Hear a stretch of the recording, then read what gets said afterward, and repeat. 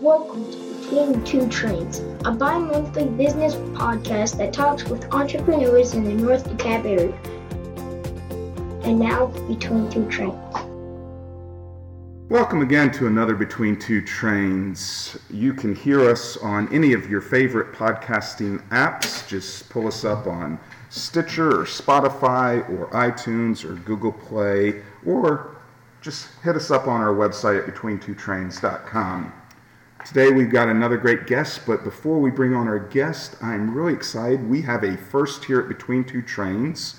We have a former guest sitting in as a co-host. You might remember from many months ago, Dr. Rachel Weimer from, remind me what the business name is, Rachel? I've already forgotten. Atlanta Restoration. Atlanta Restoration. Thank you so much. Well, Rachel, welcome to the show. Thank you. So I was trying to think. It's been, 6 months or more. When did you come on?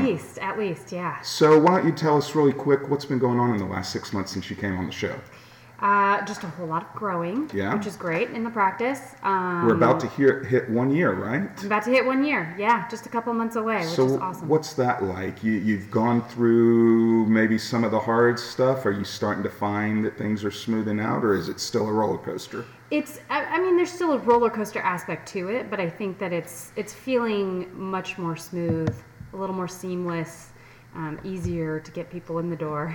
There's a reputation out there, so it's good. It's been really good. Excellent. Well, I'm glad you're on the show, and we've got a great guest, Mr. Robert Evans William Jr. Wilson. Well, I'm sorry. What did I say? Robert, let me repeat that. We might have to cut that out and start over. It sounds like you knew he was going to say that. Robert Evans Wilson Jr., or I just like to call you Rob. Thank you. Welcome to the show. So, Rob, you are a pretty interesting guy. You're different than most of our guests because you're not only an entrepreneur, you're an author of books, you're a motivational speaker, you teach, you innovate, you're a leader. I could go on and on. Maybe you tell us what you like thinking of yourself as. As a storyteller. As a storyteller. I've heard some of your stories. Yeah, I think that pretty much everything has a story behind it. It may not be an interesting story, but it might be. So I love telling stories. I love using stories to illustrate points in my articles and my speeches. So because people are hardwired to remember stories. That dates back to our caveman days. That was the way we communicated. That was the way information was spread. That was the way information was remembered. So we're hardwired to remember stories. So if you want someone to remember your point, you tell a story to illustrate it. That's interesting. Yeah. So not only as a storyteller, you've taken some of those stories and put them into books, correct? That's true. And what I found interesting is it's not just like a particular genre. I mean, you've got a kid's book, right? That's true. And let's start with that. Tell us about the kid's book. Okay, well, that started out as a bedtime story for my two sons. And I had read them a couple of books, and I was reading them a longer book. I'm not going to mention the name because it's pretty famous, and they didn't like it. And they said, "Daddy, we don't want to hear any more of that. Tell us something else. Tell us a story." So I started making up stories every night at bedtime, just off the cuff. Nice. Sometimes I would ask them for a topic or a subject. They might say, a rooster or a clock or something, and then I would go from there, because sometimes starting from bare scratch was a little tough. I needed a little something. And then one night, my younger son said, "Daddy, would you tell us a scary ghost story?" And I said, "You want a scary ghost story?" "Yeah, we want a scary ghost story." And I went, "Okay, I'll tell you a scary ghost story." So I started telling him a scary ghost story, and about, 90 seconds into it, maybe 2 minutes, my younger son goes, "Daddy, stop, you're really scaring us." I said, "Okay, well, what kind of story would you like to hear instead?" "Well, we want a funny ghost story. That's what we really want. We want a funny ghost story." So then I switched it and started telling a funny ghost story.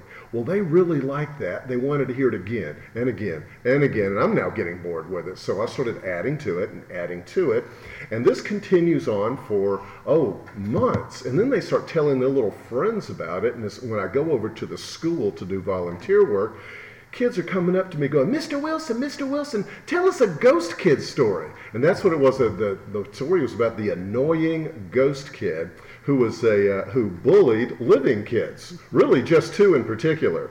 And so... Your two sons. Well, it was a boy and a girl because I wanted it to be more universal. So there was a living boy and girl who were being bullied by this ghost kid. And so the story starts out as kind of funny in the way he bullies the kids. But then you realize he's relentless and it's not so funny anymore. And you start to feel sorry for the kids. And then they have to, since they're the only ones who can see the ghost, no other adults, no other kids can see the ghost, they have no one to turn to. They have to figure out how to stand up to the ghost on their own. And then it gets really funny.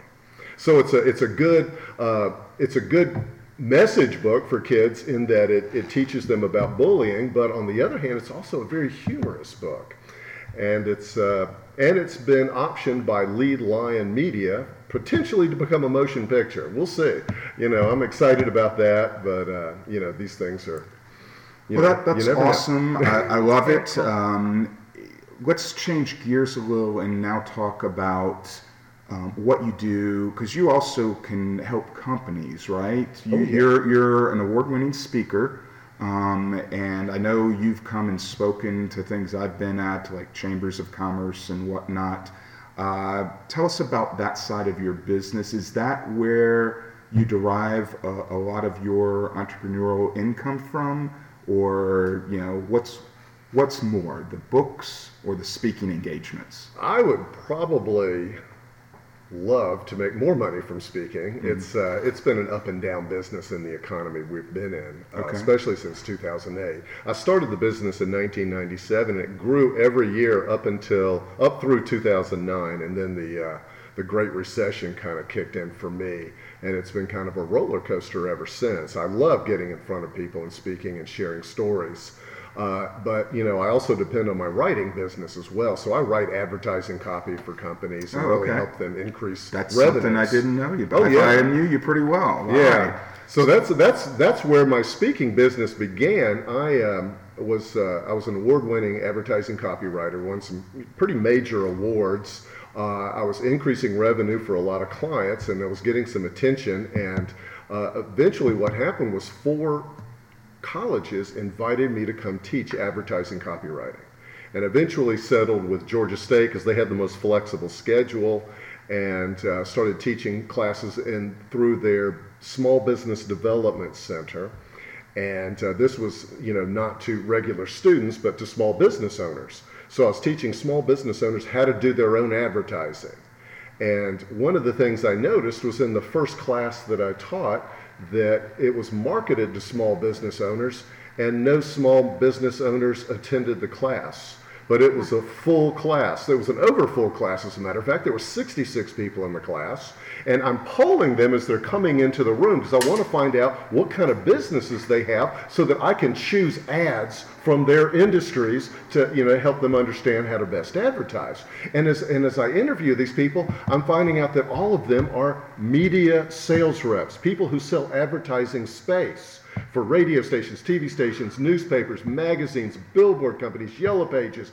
Everything was represented. And finally, as everybody got seated in the room, I'm like, okay, why are you people here? I really didn't know. I was just clueless. And one woman raised her hand. She goes, well, I'm here because I work with small business owners, and most of them are unwilling to spend additional money after paying the high cost of the advertising in my media. And they don't want to spend extra money with going to a design firm or an ad agency to have their ad created. So they expect me to do that for them as part of the price of the ad space or the media space. And she goes, frankly, I don't know what I'm doing. So I came here to learn to do it better for my clients. Now, do you still teach that stuff? Or? Well, not as much. So I did that for 5 years at Georgia State. I also taught a marketing class and a public relations class. But after that initial class, where it was all those media reps who came. Eventually, I started getting more small business owners in my classes, but that first one was just a shock. What I did was I said, boy, these people need what I'm teaching. And so I packaged it up as a one-day seminar and marketed it directly to media outlets. Newspapers, radio stations, TV stations, advertising agencies, anybody. And pretty soon I was traveling the country teaching and speaking on advertising.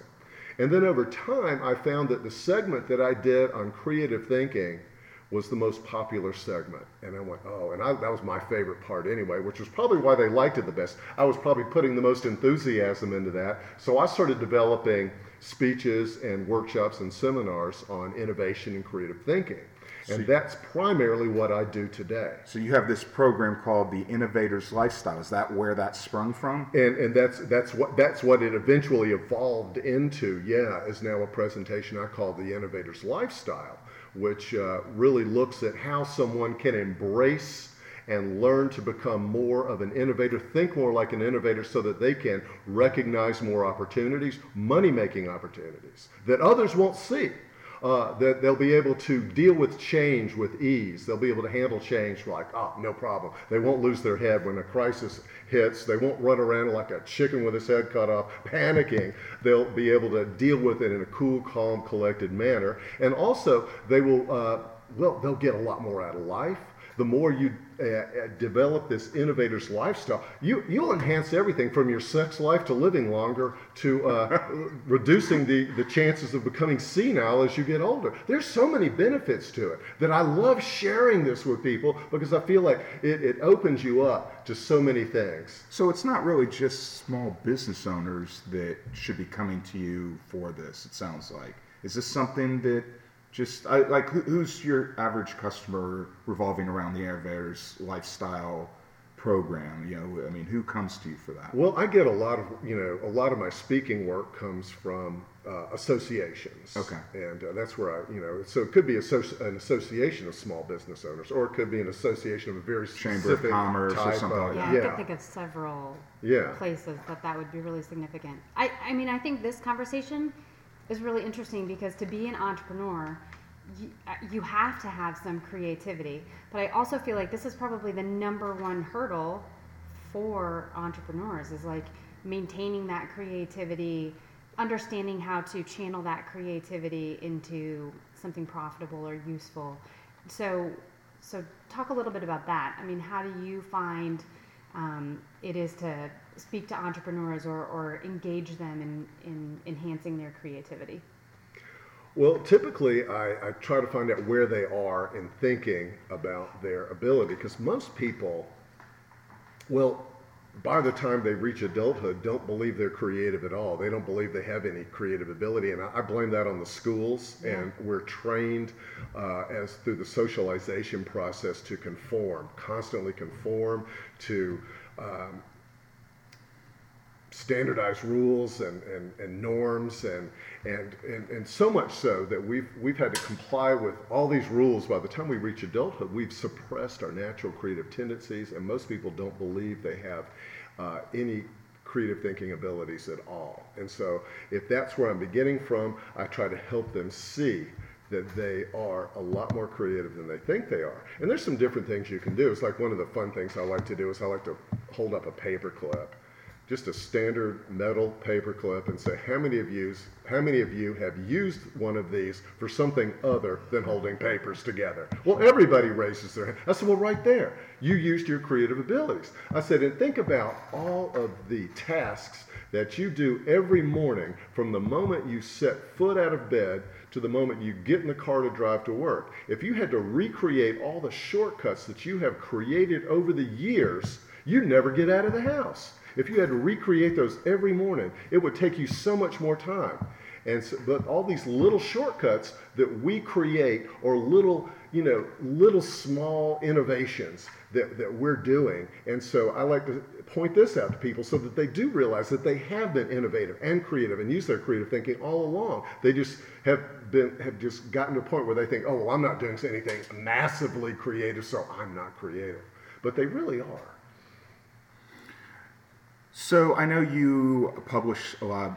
You have the books. We talked about that, but you're also in various publications. Like I believe you have a regular column in Psychology Today, That's correct. and also something called the Uncomfort Zone. Tell us about those two things. Okay, well, the uncomfort zone is really the same thing that runs in Psychology Today, just under a different name. It's called the main ingredient, but it runs in 300 or actually more than 300 other publications under the name the Uncomfort Zone. And so every month I will write about either something to do with innovation or something to do with self-motivation or something to do with leadership, as in motivating other people. I occasionally will write about bullying, since I have the kids' book on bullying, and sometimes just, it's kind of I have a broad area to write under, but those are kind of the Was that your area of study in school? I mean, were you studying psychology, or how did you get to that point? Well, it's funny. Psychology Today was actually a favorite magazine of mine when I was in high school and had a subscription to it. And It's funny, it was mine too. All right, I'm with two geeks here. I don't know many people in high school were reading Psychology Today, but the two people in the room with me today are Psychology Today high school geeks. But that's really cool. So you read it, and then... Well, I was fascinated by psychology. It wasn't just the magazine. I was reading every pop psychology book that came out. I just was fascinated by this. And my goal when I started college was I was going to do a double major of psychology and pre-med with the idea of maybe becoming a psychiatrist. And I ended up working 4 years in 2 different mental hospitals while I was in college, and kind of got discouraged. That turned you off. It really did turn me off. I saw a lot of electroshock therapy going on. Wow. Still. I saw people being drugged We to still do that oblivion. today? I don't know about today, but they were sure doing it in the late 1970s and early 1980s. Yeah. And so I was just so discouraged by that. I think that if I had encountered something like cognitive therapy at the time, which was born in 1976, about the time I was going to college, but it was so new that it didn't penetrate the world of psychology enough that I heard about it until many years later. I might have stayed with psychology. Anyway, it's always been a fascination of mine. And I've, continued through the years of just learning, more and more things about psychology and what makes people tick. I'm curious about what motivates people. Part of that is from my interest in writing novels. I want to know what motivates a character. I want it to be authentic. And I want, when you read about this person, that their motivation is something that actually would be a real motivation and not just something created out of whole cloth. So do you have to dig deep into that character to sort of understand? Is it like these actors that are dressing up? They're playing a hobo, so they dress up as a hobo and go out and be a hobo? Are you getting that deep into trying to figure your characters out? Well, I actually have written a book called "And Never Coming Back" about a motion picture director who has some psychological issues. It's actually a psychological mystery. Okay. Well, one of the things he does, he's a motion picture director, and he actually trains his own actors. And that's what he does. He's a true method actor. He says, go out in the streets and put on a hobo outfit if you want to get the feel for what a hobo feels like. Go out there and really experience it so that you can fully understand what the motivations are. And so I get into that a bit in the book. And so that's so it's interesting that you asked me that I don't necessarily do that for my characters, right, but I created a character that had his actors do that. So this is a book you're still working on? It's not this is a book that's published. It's been published. What's the name of that? It's a psychological mystery. It's called "And Never Coming Back." So it's starts out ... and never finishing the end of a sentence. Sure. And never coming back. Nice. All right. And so I can pick that up on Amazon? Oh yeah. Mm-hmm. Excellent. Or I got one in my car. Oh, okay. So, all right. I can pick one up for free. Well, we're going to take a commercial break in just a second, but before we do, there was one other thing I noticed in your bio which had to do with humor. I love humor, and you've actually won some things around humor. Tell us about that. Well, that was I won a bunch of contests in Toastmasters back in the late 1990s, and one of them was a humor speaking contest. I went all the way to the state with that. Placed second. Okay, that's impressive. Well, thank you. Now the guy who won was definitely a little more cool, calm, and collected than me. I was just starting as a professional speaker that year, so would you call that comedy, or it's just different than comedy? It's different than comedy because it's you're really, a lot of humor speaking is telling humorous stories, and that's really more what it's about. Right. And so instead of punchline jokes, it's a story that's funny. And mine was, probably a little more closer to punchline jokes because I had a lot of, little jokes rather than telling one long humorous story. I had bunches of little stories that I connected together that created, the overall humor. Gotcha. And basically at the time, I did this in 1997 when cell phones were relatively new, Sure. and did a bunch of prank call humor. As stories of prank calls that I had actually made as a kid, and so that was kind of the core of my humorous speech, where I won second place in the state. Awesome.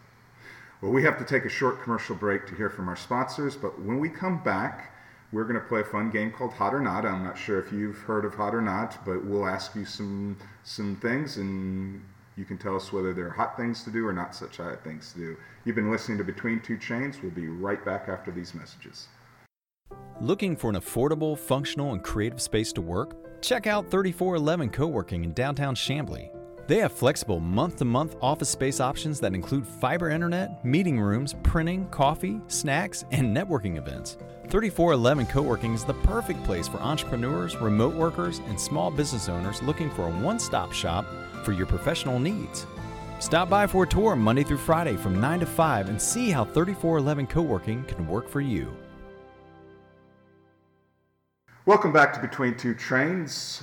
We have Rob Wilson with us, and we've been listening to him tell us some stories and tell us about his business, and we are going to play Hot or Not. Rachel, you got the first one for us? I do. This one I'm really curious about because you do talk a lot about creativity and innovation. So what are your thoughts on, should you have a business plan? Is a business plan hot or not? Wow. I'm going to say hot. You need a business plan. However, I don't want you to get too caught up in your business plan. If you spend too much time getting your ducks in a row, you're never going to get your business started. It's better to get it started and learn as you go along, make some mistakes. Failure leads to later on successes because you learn so much from it. So I'm going to say hot, but with a caveat. Yeah. I like that. Yeah, that's a good answer. And we've had a number of guests get asked that, hot or not. And it is interesting. The entrepreneurs that have a little more longevity to them, I'm not saying you're old, but the ones that have a little more longevity to them sort of answer like that. Mm-hmm. The ones just starting out, I've seen like, well, I guess I need to write this down and create a plan and whatnot. I will tell you, now having been a financial planner for 19 years, I've gotten to the point where pretty much know what I'm doing, but I still, every year, usually around November, December, I will map out, maybe not a business plan, but sort of a list of goals for the next year. How many new clients do I need? What kind of revenues do I need to hit? Action items for the year, and that's sort of my business plan. So. Yeah, when I first graduated, I tried to start a practice, and I had this detailed business plan, all sorted out to a T, and it didn't go well. Yeah. And then this time around, so 6.5 years later, I started a business, and I decided to just throw the whole business plan out, and instead I made goals. And so I like that. I'm big on the goals. I think it's a great way to go about it. It gives you something to shoot for. In fact, I take it a step further. So every Monday morning, I take a Post-it note, and I make a short little list of goals for that week. For the whole week. For that week. Yeah. And I keep that Post-it note right by my computer. And that way, because, I can waste time really easily, especially with the computer, reading emails and doing stuff. But having that little list of goals sort of brings me back. Okay, I got to focus on that. And what's even better is come Friday, at the end of the week, I can look and see, look at all the things I checked off that list. This was a successful week, or, oh my goodness, I missed half the list. I got to do better next week. I love So, that.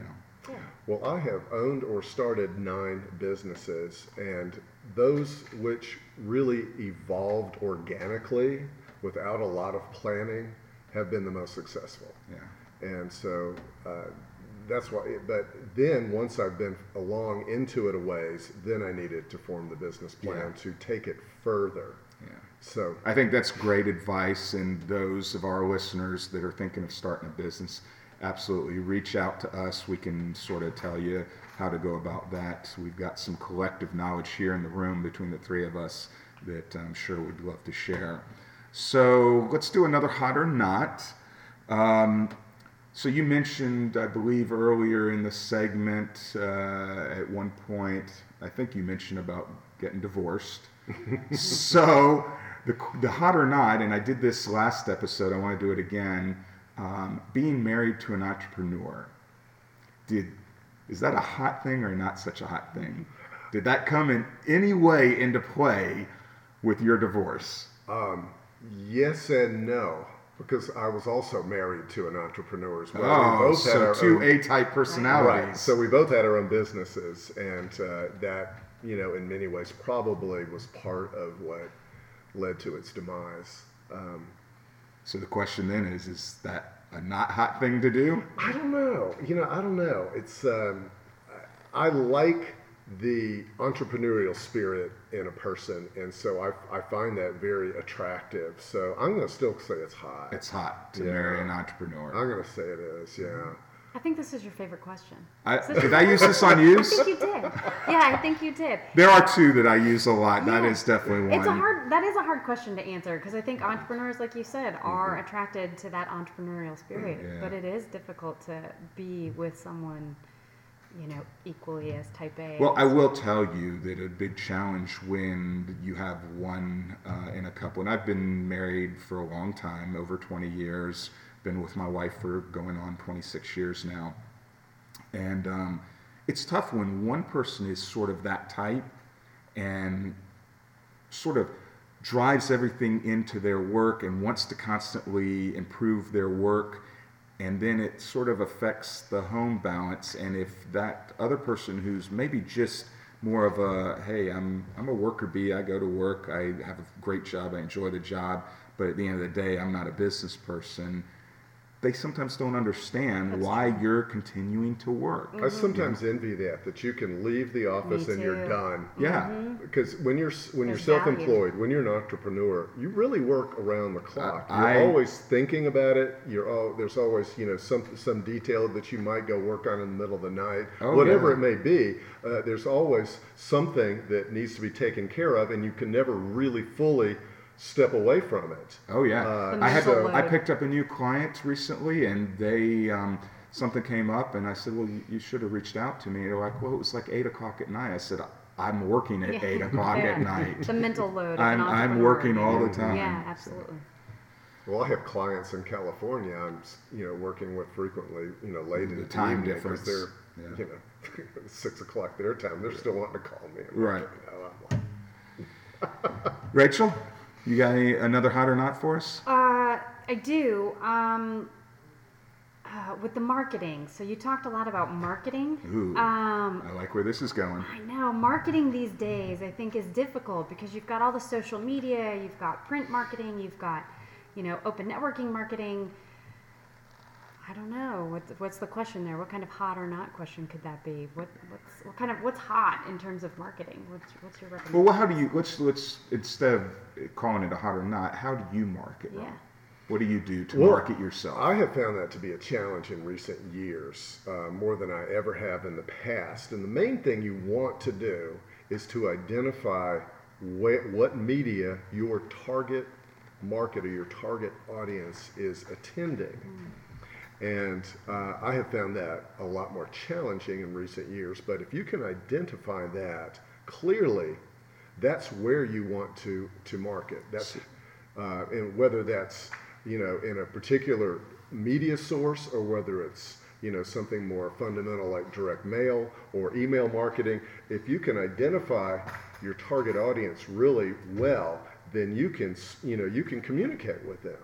But if you can't do that, if you can't figure out where they are, what media they attend, then that's going to make Well, that I think it would real probably be challenging for you because you've got a couple of different target audiences, since you've got the books and you've got the speaking engagements, and maybe they're not necessarily the same audiences. Obviously, the children's book is going to be a completely different audience. So typically what happens for me is that things get pushed to the side and I focus on just the one that pays the best. Okay. All right. That answer, I think that And answers... is that the advertising copy? Is that the one that pays the best? No, speaking pays the best. Speaking does pay the best. Speaking pays the best. So and how do you pick advertising up a copies- speaking client? Well, I market to associations because they hold conventions and conferences multiple times through the year. And if you have a conference, you need speakers. And if you want to continue to attract people to your association and to attend your conferences, you need to have good speakers. And so I do put on a very entertaining program, and I feel like I, help them, get in more people, and by showing value with their conferences. And so that's what I have not figured out in 21 years of speaking professionally, is how to market directly to corporations that hire speakers. And I know a lot of them do, and I have been hired by them, but it's just been word of mouth, where someone has told them about me. I don't know how to market to them. If I did, I would love to, but there's not. Well, okay, for give you an example, within an association, there is a person on staff that hires speakers. They're called an event planner or a meeting planner. But within a corporation, you don't necessarily have that type of person working there. The person hiring a speaker might be a sales manager, might be somebody else entirely, might be a customer service manager. I was hired by a customer service manager to speak to IBM a number of years ago, and I did a couple of speeches for them. It was a huge audience because they wanted me to speak to all of their customer service people at one of their conferences. And so that was completely different. But I've been hired many times by sales managers to, motivate their staff, get them, pumped up to want to sell more. So I'm going to give you a tip here. Okay. Right? Here's what I think you should do. Here's my advice. I think you should use LinkedIn for that. And the reason is because LinkedIn is such a great resource to sort of sort through people at companies. And you start at a certain level, because you're right, you may not necessarily know what the title of the person is, but if you start with a general, okay, I'm going to go after a manager level, and I do a search in LinkedIn, and I'm going to hit up all the companies, the big companies here in Atlanta, Coca-Cola, Home Depot, we've got so many, State Farm, Mercedes-Benz, and use LinkedIn to make those connections and then propel that relationship to get that speaking gig. That would be my suggestion. Okay. I think that's the meeting, because you're not going to send them a postcard. You're probably not going to pick up the phone and call them. You're definitely not going to go knock on their door. I think LinkedIn's very valuable. In fact, my very last speech I was hired for was through LinkedIn. Through LinkedIn, yeah. I have been hired a number of times through LinkedIn connections. I think the great thing about LinkedIn is it weeds out the BS of Facebook and Twitter, where people are just wanting to tell about eating lunch or they're walking through the woods. With LinkedIn, it's all right. This is a professional network. It's for professionals. But anyone can be a professional, whether you're self-employed or you work for a company. It's such a great resource, in my opinion. Oh, I agree, and I like it. For that, it's probably my favorite social media source for that reason. Well, we have come to the end of our time. We have to wrap it up. Before we go, though, Rob, why don't you tell us where we can find you if we have a listener that wants you to come speak at their organization? How should they get in touch with you? Go to your website. The easiest way is to go to my website. It's real simple, robwilsonspeaker.com. robwilsonspeaker.com. If they want to hire me as a writer, I also have one called robwilsonwriter.com, so I have two websites. All right. But also, if they remember my full name, Robert Evans Wilson Jr., and Google that, they can find out all sorts of stuff about, my articles. They can find my articles. They can find, videos I've done, just different things. If I go to Amazon and put in your name, will your books come up? Yes, all of them will. Yes, so you can buy your books on Amazon. You can come to your website and call you up and get a speaking engagement. Right. Excellent. Lots of ways to find me if you remember my full name. If you look for Robert Wilson, you'll never find me. There's probably a lot of those. Haystack. That's why I love my name. There's no other Van Pappas in the country. So, Rachel, since we have you on, I want to thank you for coming on and being a co-host. I'd like to invite you to come do more of these, I would love to. if you will. And since you are on, why don't you tell people again how to get a hold of you? Sure. AtlantaRestorationChiropractic.com. Yeah. Great space that Rachel has. I've been over there. She's treated me. I probably need to come back. I'm in the middle of some physical therapy right now, so when that's over, I'm going back to Rachel. Perfect. To get her to check me out. Looking forward to it. Yeah. Well, everyone, again, you can hear us on BetweenTwoTrains.com or your favorite podcasting app, and thanks for listening.